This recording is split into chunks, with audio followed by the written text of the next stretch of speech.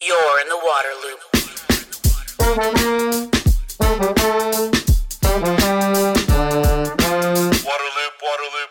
Welcome to Waterloop, the podcast helping water leaders to discover solutions and drive change. I'm the host, Travis Loop. This episode is part of a series, The PFAS Puzzle, Lessons from a Contaminated Cape Fear. The forever chemicals were dumped in the North Carolina River for nearly 40 years before being discovered. The series explores how a community responds when it is the epicenter of PFAS pollution. This episode is about advocacy. PFAS poses difficult challenges on multiple fronts for environmental advocacy groups. High levels of PFAS in the Cape Fear River meant local advocates had to learn about the complex chemicals and at the same time provide information to concerned community members and take steps to address the pollution. The work and the lessons learned are discussed in this podcast with Dana Sargent, Executive Director of Cape Fear River Watch, and Kemp Burdett, the Cape Fear River Keeper. Dana and Kemp also talk about pursuing legal action against state regulators and the industrial polluter, working with the water utility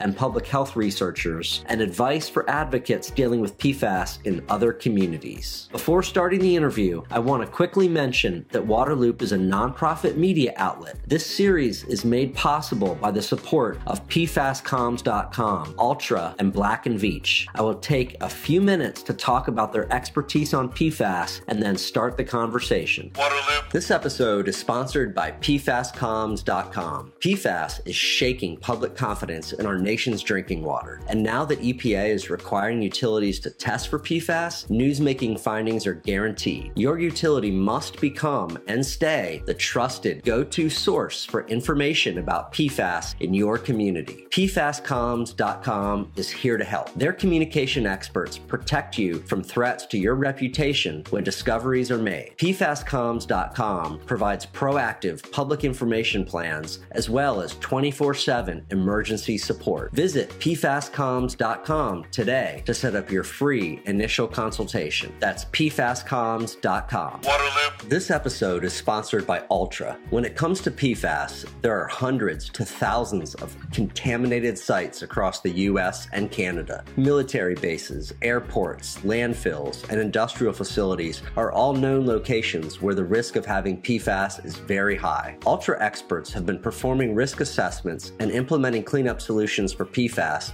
for nearly 40 years, building a reputation as innovators along the way. The Ultra team is helping pave the way for better outcomes with proven innovations like its patented PFAS technology and first-of-its-kind continuous process. This drive for innovation, combined with its comprehensive suite of solutions and local regulatory knowledge, means customers have the right team to combat their PFAS challenges. Visit logistech.com/PFAS-solutions. Waterloop. This episode is sponsored by Black & Veatch. Black & Veatch is proud to have provided the planning, design, and construction services for Cape Fear Public Utility Authority's new granular activated carbon facility that successfully removes PFAS from the Wilmington community's drinking water. Black & Veatch helps organizations across the country and around the world to address their PFAS challenges, providing end-to-end consulting, engineering, and construction services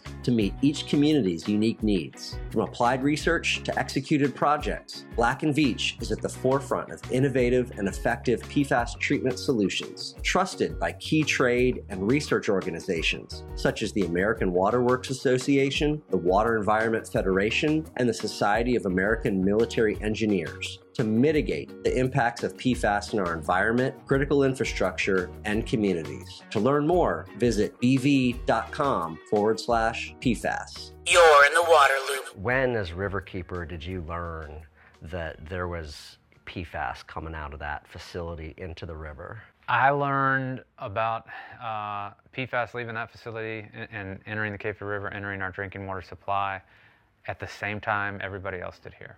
And it was, I was actually out of town at a conference in Utah, and I got a phone call, and somebody said, "Hey, have you heard about this Gen X issue?" And I had no idea what Gen X was.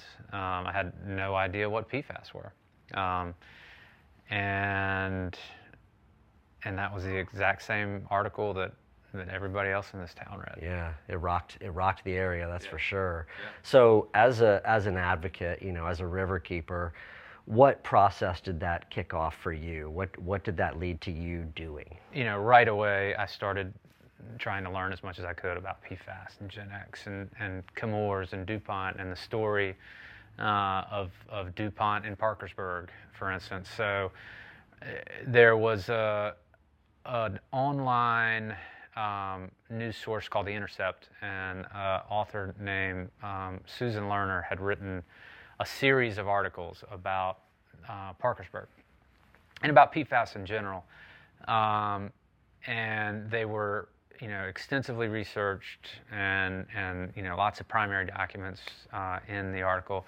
And so I just started reading that, and I read it over and over and over again, and I just learned more and more and more.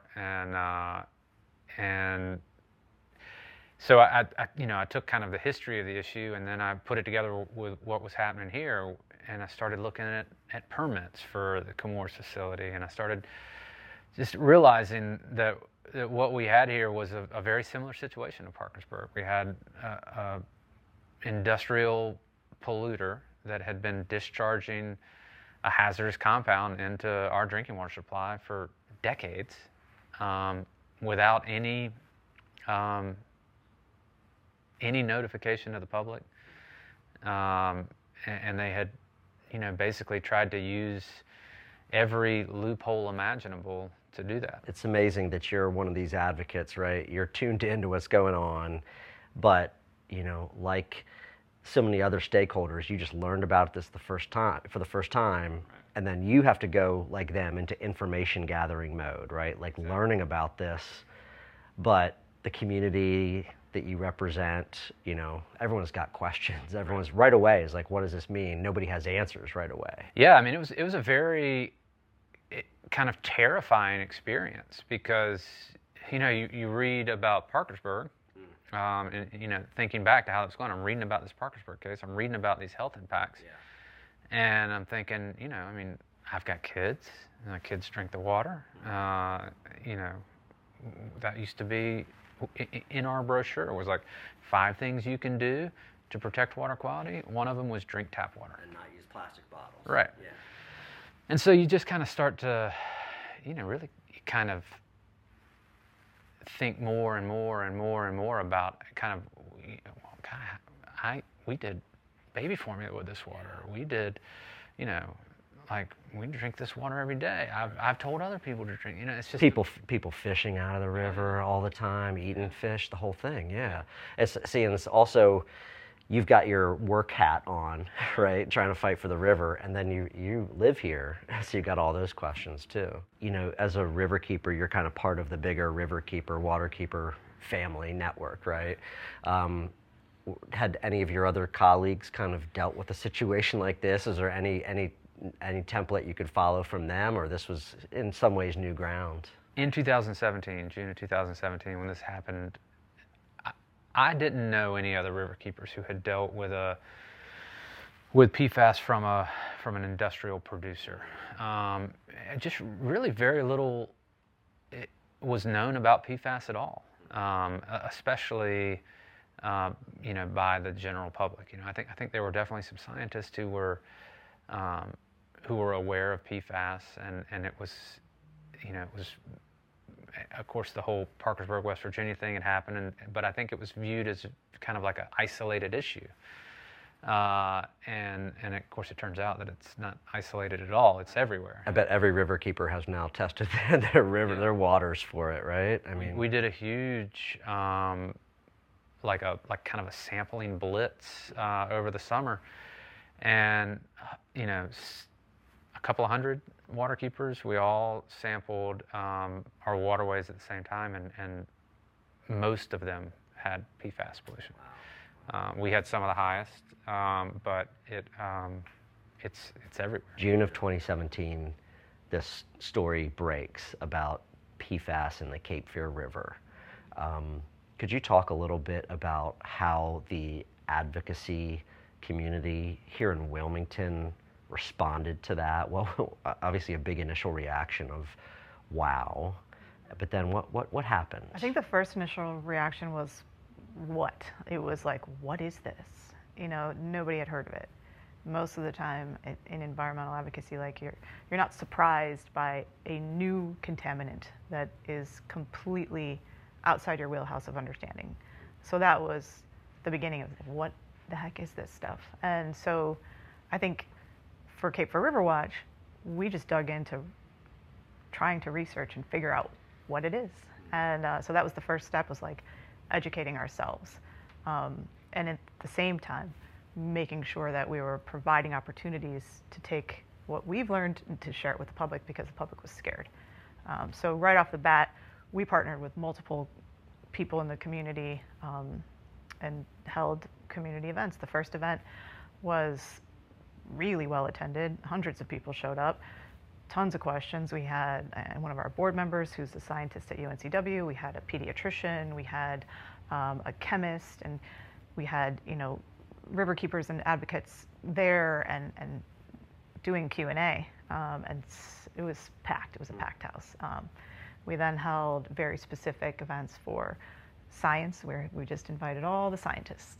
We held an event related to the utility, talking about what was happening there. And so for that first maybe 6 months, it was just, okay, what's the next thing we need to tell people? What do we need to do? Because everybody was confused and scared, and they were doing what we do as humans these days, is look things up online. And then so there was just a lot of questions, and so we were just trying to answer them. So you had these two tracks going, really. Like you had your own information gathering, learning, figuring out about this family of chemicals, and then also trying to be a helper for the community, right? Like be their voice, be their pass through to people, help them get information. Like those two things going at the same time. Absolutely.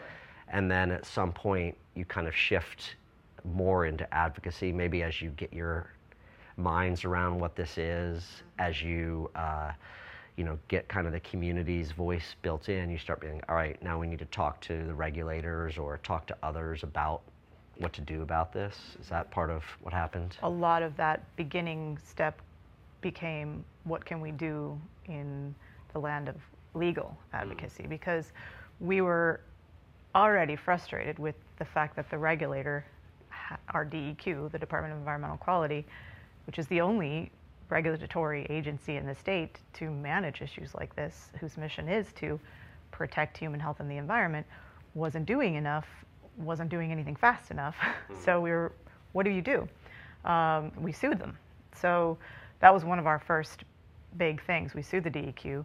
We sued Chemours with our lawyers at the Southern Environmental Law Center and their great guidance. Were those two separate lawsuits? Is those two separate legal actions, or Yeah. so you go after the polluter and then you sue the regulatory agency for not For inactions. And so the lawsuit for Chemours was based on violations of the Clean Water Act and the Toxic Substances Control Act. We know they violated them. DEQ, it was, you're not upholding your mission, and you're not doing what you're supposed to do. So what happened was that then the DEQ sued Chemours as well.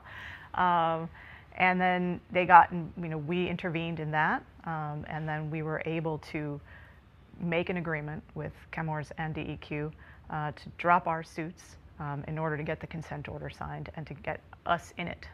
So the consent order became a huge piece of our advocacy work, and it still is. There's a lot of different stakeholders involved in this situation, right? You've got the utilities, you've got the regulators, you've got the industrial facility, you've got public health people. How have you worked with them? What's that been like, those relationships? We're partners on a grant with NC State with a Superfund grant on the Gen X exposure study. So this is the only study of Gen X, the replacement chemical for what was the Teflon chemical from Parkersburg, Virginia.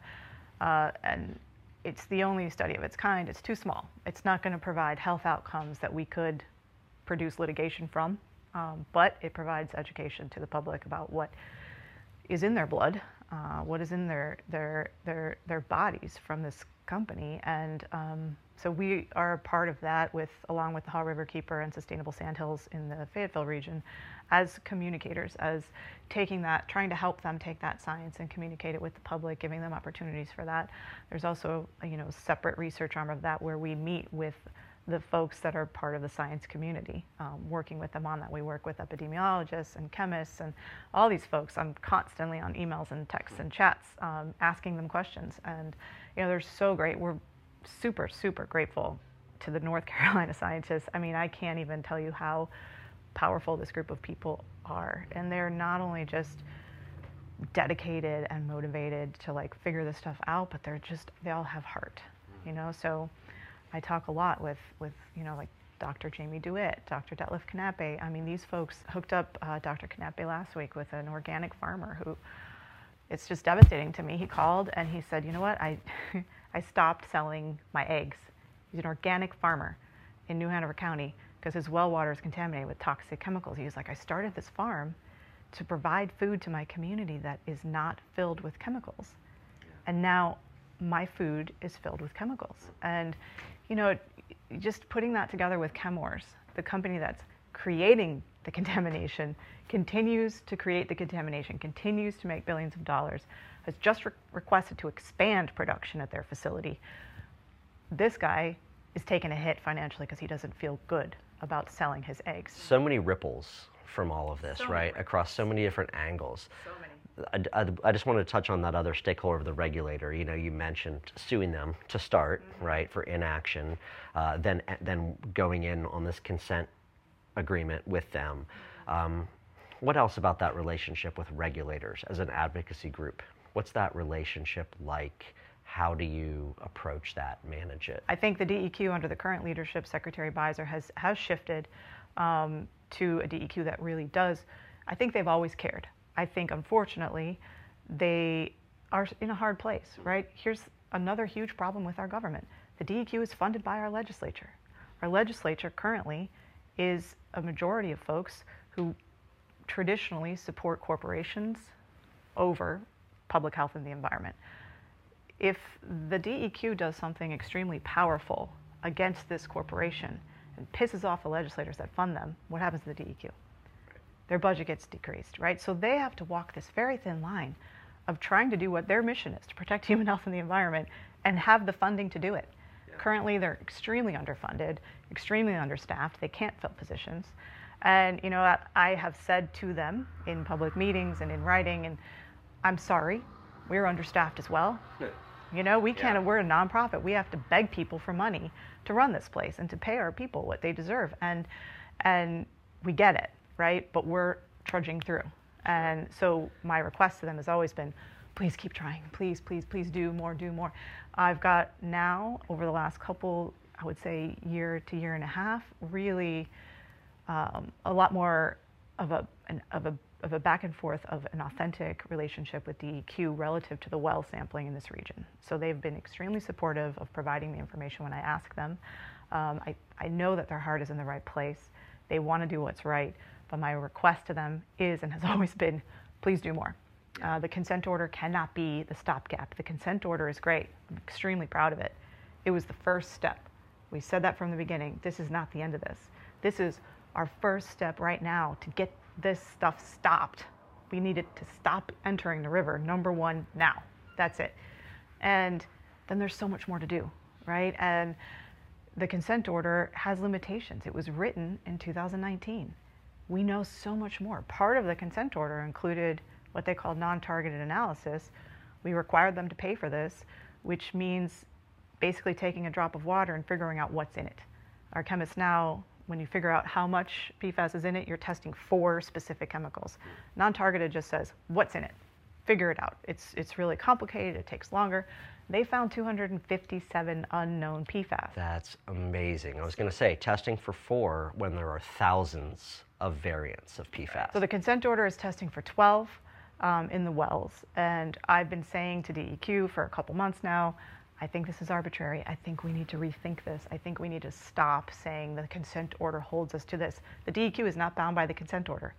The DEQ needs to react to the consent order. They're written into it, and they need to do their part of it. But they don't have to stop there.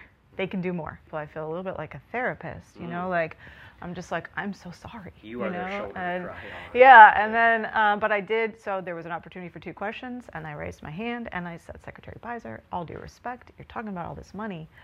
I just listened to these 2 community members. I talked to them both for about an hour each on the way up here, talking about their struggles. And I understand a lot of that money's not slated for PFAS work, but that should give you a little breathing room to dedicate some more stuff to PFAS work. And I just hope you can understand that, like, hearing that, you're so proud of all of the things that you're doing with all of this money is really hard when there hasn't been any effluent limitations on PFAS, which is an easy fix. It's a Clean Water Act requirement that our regulators use technology that is available to limit discharge from a site, right? So this is before the latest permit when DEQ did in fact do that. And they produced the strongest permit in the country on PFAS to this date. And so I don't know if it had much to do with me, but that was the beginning of this. You know, there was a really weak permit. We fought it. We had community members come out to the public hearing. We had at least 100 people speak and say, this permit's too weak. You need to make it better. And they heard us. This is a wonky thing. They heard our comments, they heard our suggestions, and they were able to speak to it.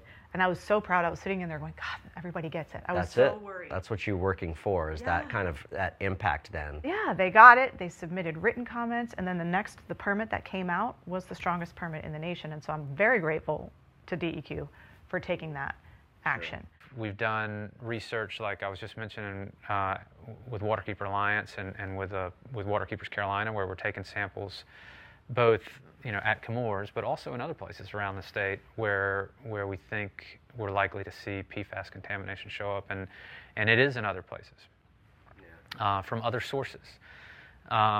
So, you know, and then with the utilities, we, you know, I think Cape Fear River Watch and Cape Fear Public Utility Authority in Brunswick County are pretty aligned on this, right? We think that this company came in and they polluted the drinking water supply for hundreds of thousands of people, and they absolutely are responsible for that and should be held accountable for that.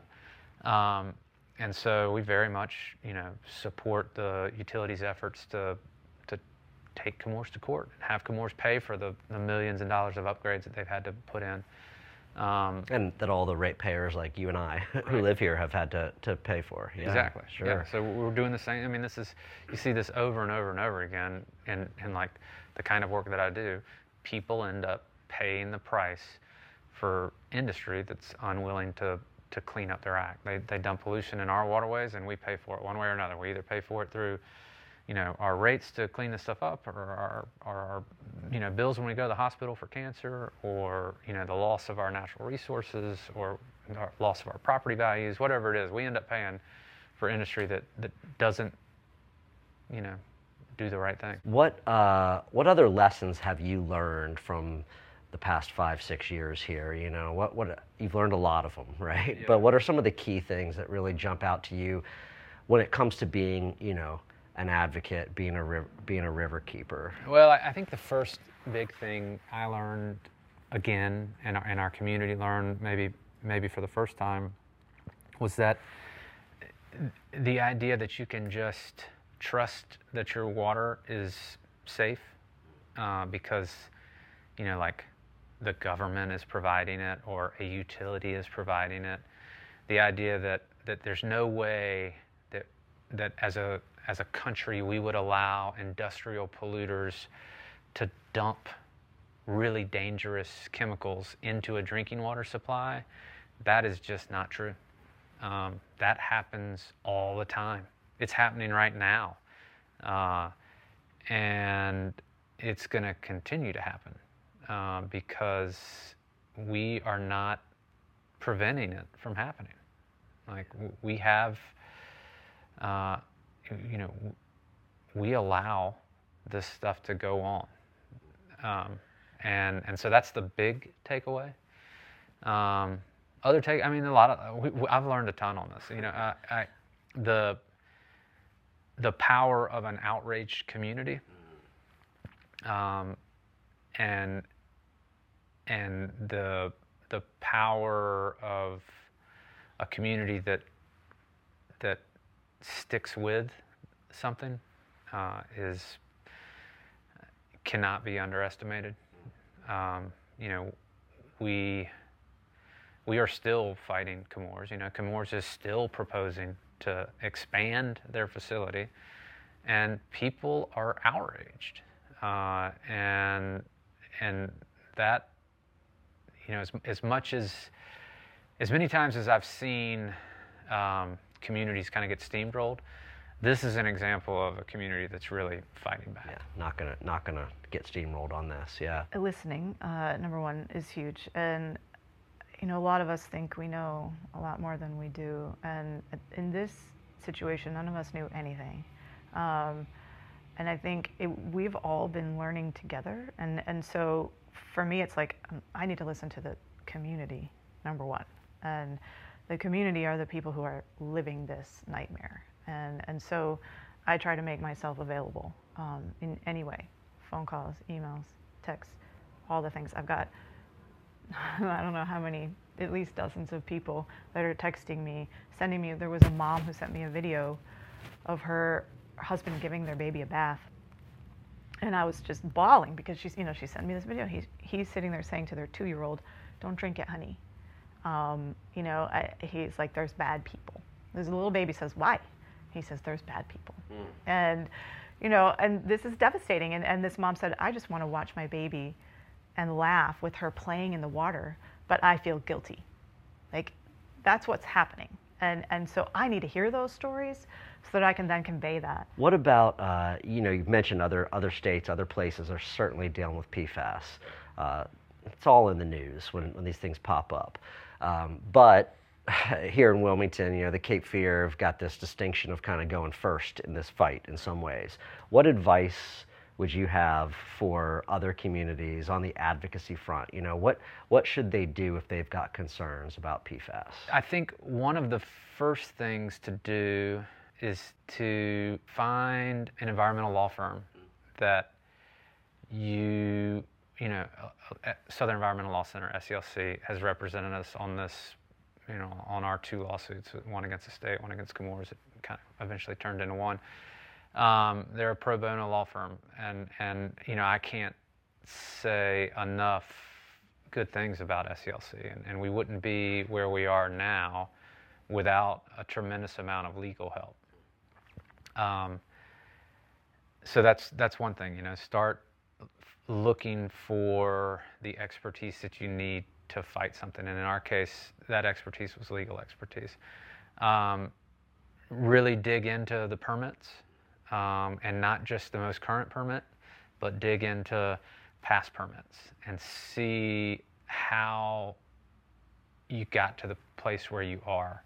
Because what we learned is that there had been years and years and years of just really inadequate permitting. And there had been years of, really the state not doing what it should have been doing to protect human health and the environment. Expect pushback, and expect pushback in the places where you really hate to see it, but which is the state. When we first started pushing this, the state was doing a terrible job. It was like we were having to convince them that PFAS in the water was a bad idea, and they did initially. They tried to deflect, and they tried to say everything was fine, and they tried they tried kind of everything they could to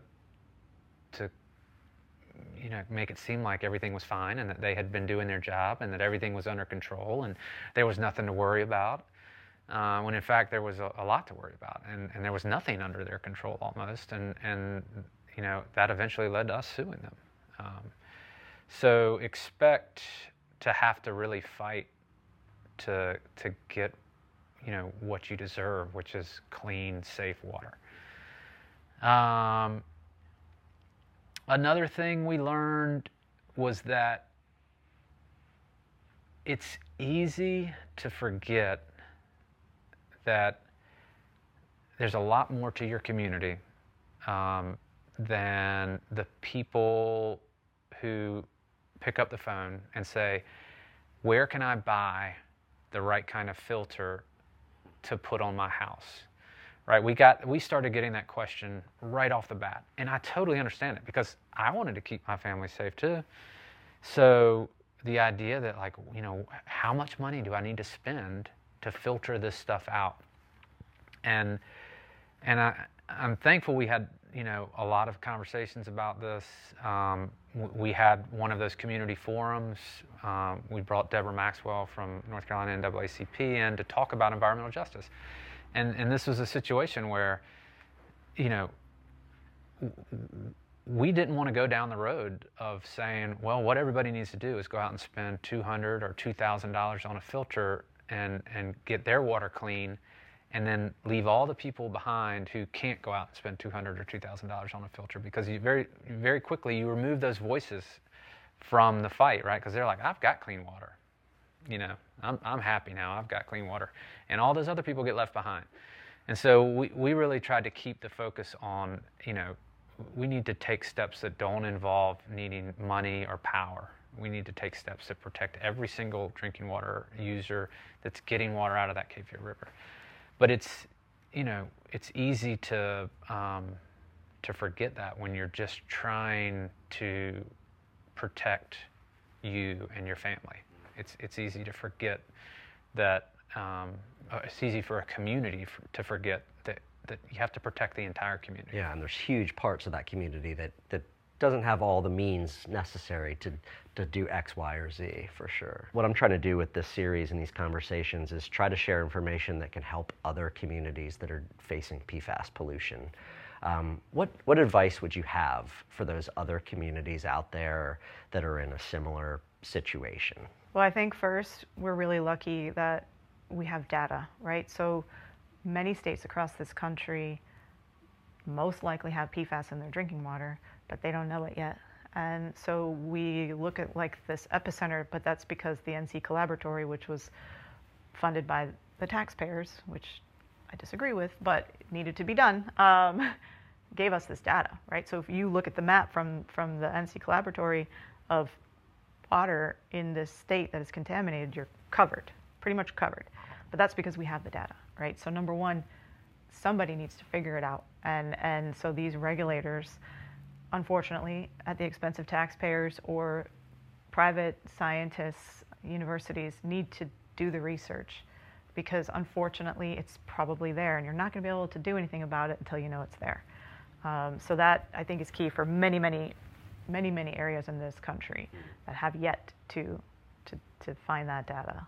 And then after that, it's a hard one. I mean, you just have to, I guess, reach out to people like us and that have been here. You know, similar to us, you know, we reached out to those before us, and unfortunately, it's just this continuing cycle of the same story being recycled, while these companies continue to make billions of dollars. So we're just in this. This is very much a continuing fight, right? So as crazy as it sounds, even after, you know, the last 6 years of ever increasing numbers of contaminated wells, ever increasing steps that are being taken to you know, treat drinking water supplies out of the river. Every day we learn more about how bad PFAS are for us. And with all that in mind, Chemours has had the gall to say that they'd like to expand production at their facility. And, you know, it's kind of mind-boggling, but nonetheless it's happening, and so we are fighting that expansion. Chemours doesn't know how their contamination from 100 miles upstream got into groundwater here. Nobody knows the answer to that question. We know it's there pollution, it's like a fingerprint. You know, we can look at the pollutants and know exactly where they came from, but Chemours or the state or researchers, nobody can tell us how it got here, and why it's in wells and why it's in some wells and not in other wells, and so we can't even answer that like most basic of questions, and they're still trying to expand. Every day they continue to press further and further out from their facility, and every day they find new contaminated wells. They haven't reached a point yet where they've stopped finding contaminated wells. And that still all has the fingerprint, like those are traced back. Exactly. These are chemicals that are known to be produced at the facility and only at the facility. Of course, we find legacy compounds and things like that too, but just the compounds that have Chemours fingerprint on them, we're still finding. Thank you for listening to the podcast, and thanks to PFAScoms.com, Ultra, and Black & Veatch for the support of this series. To find all episodes, sign up for email updates, and connect on social media, visit waterloop.org.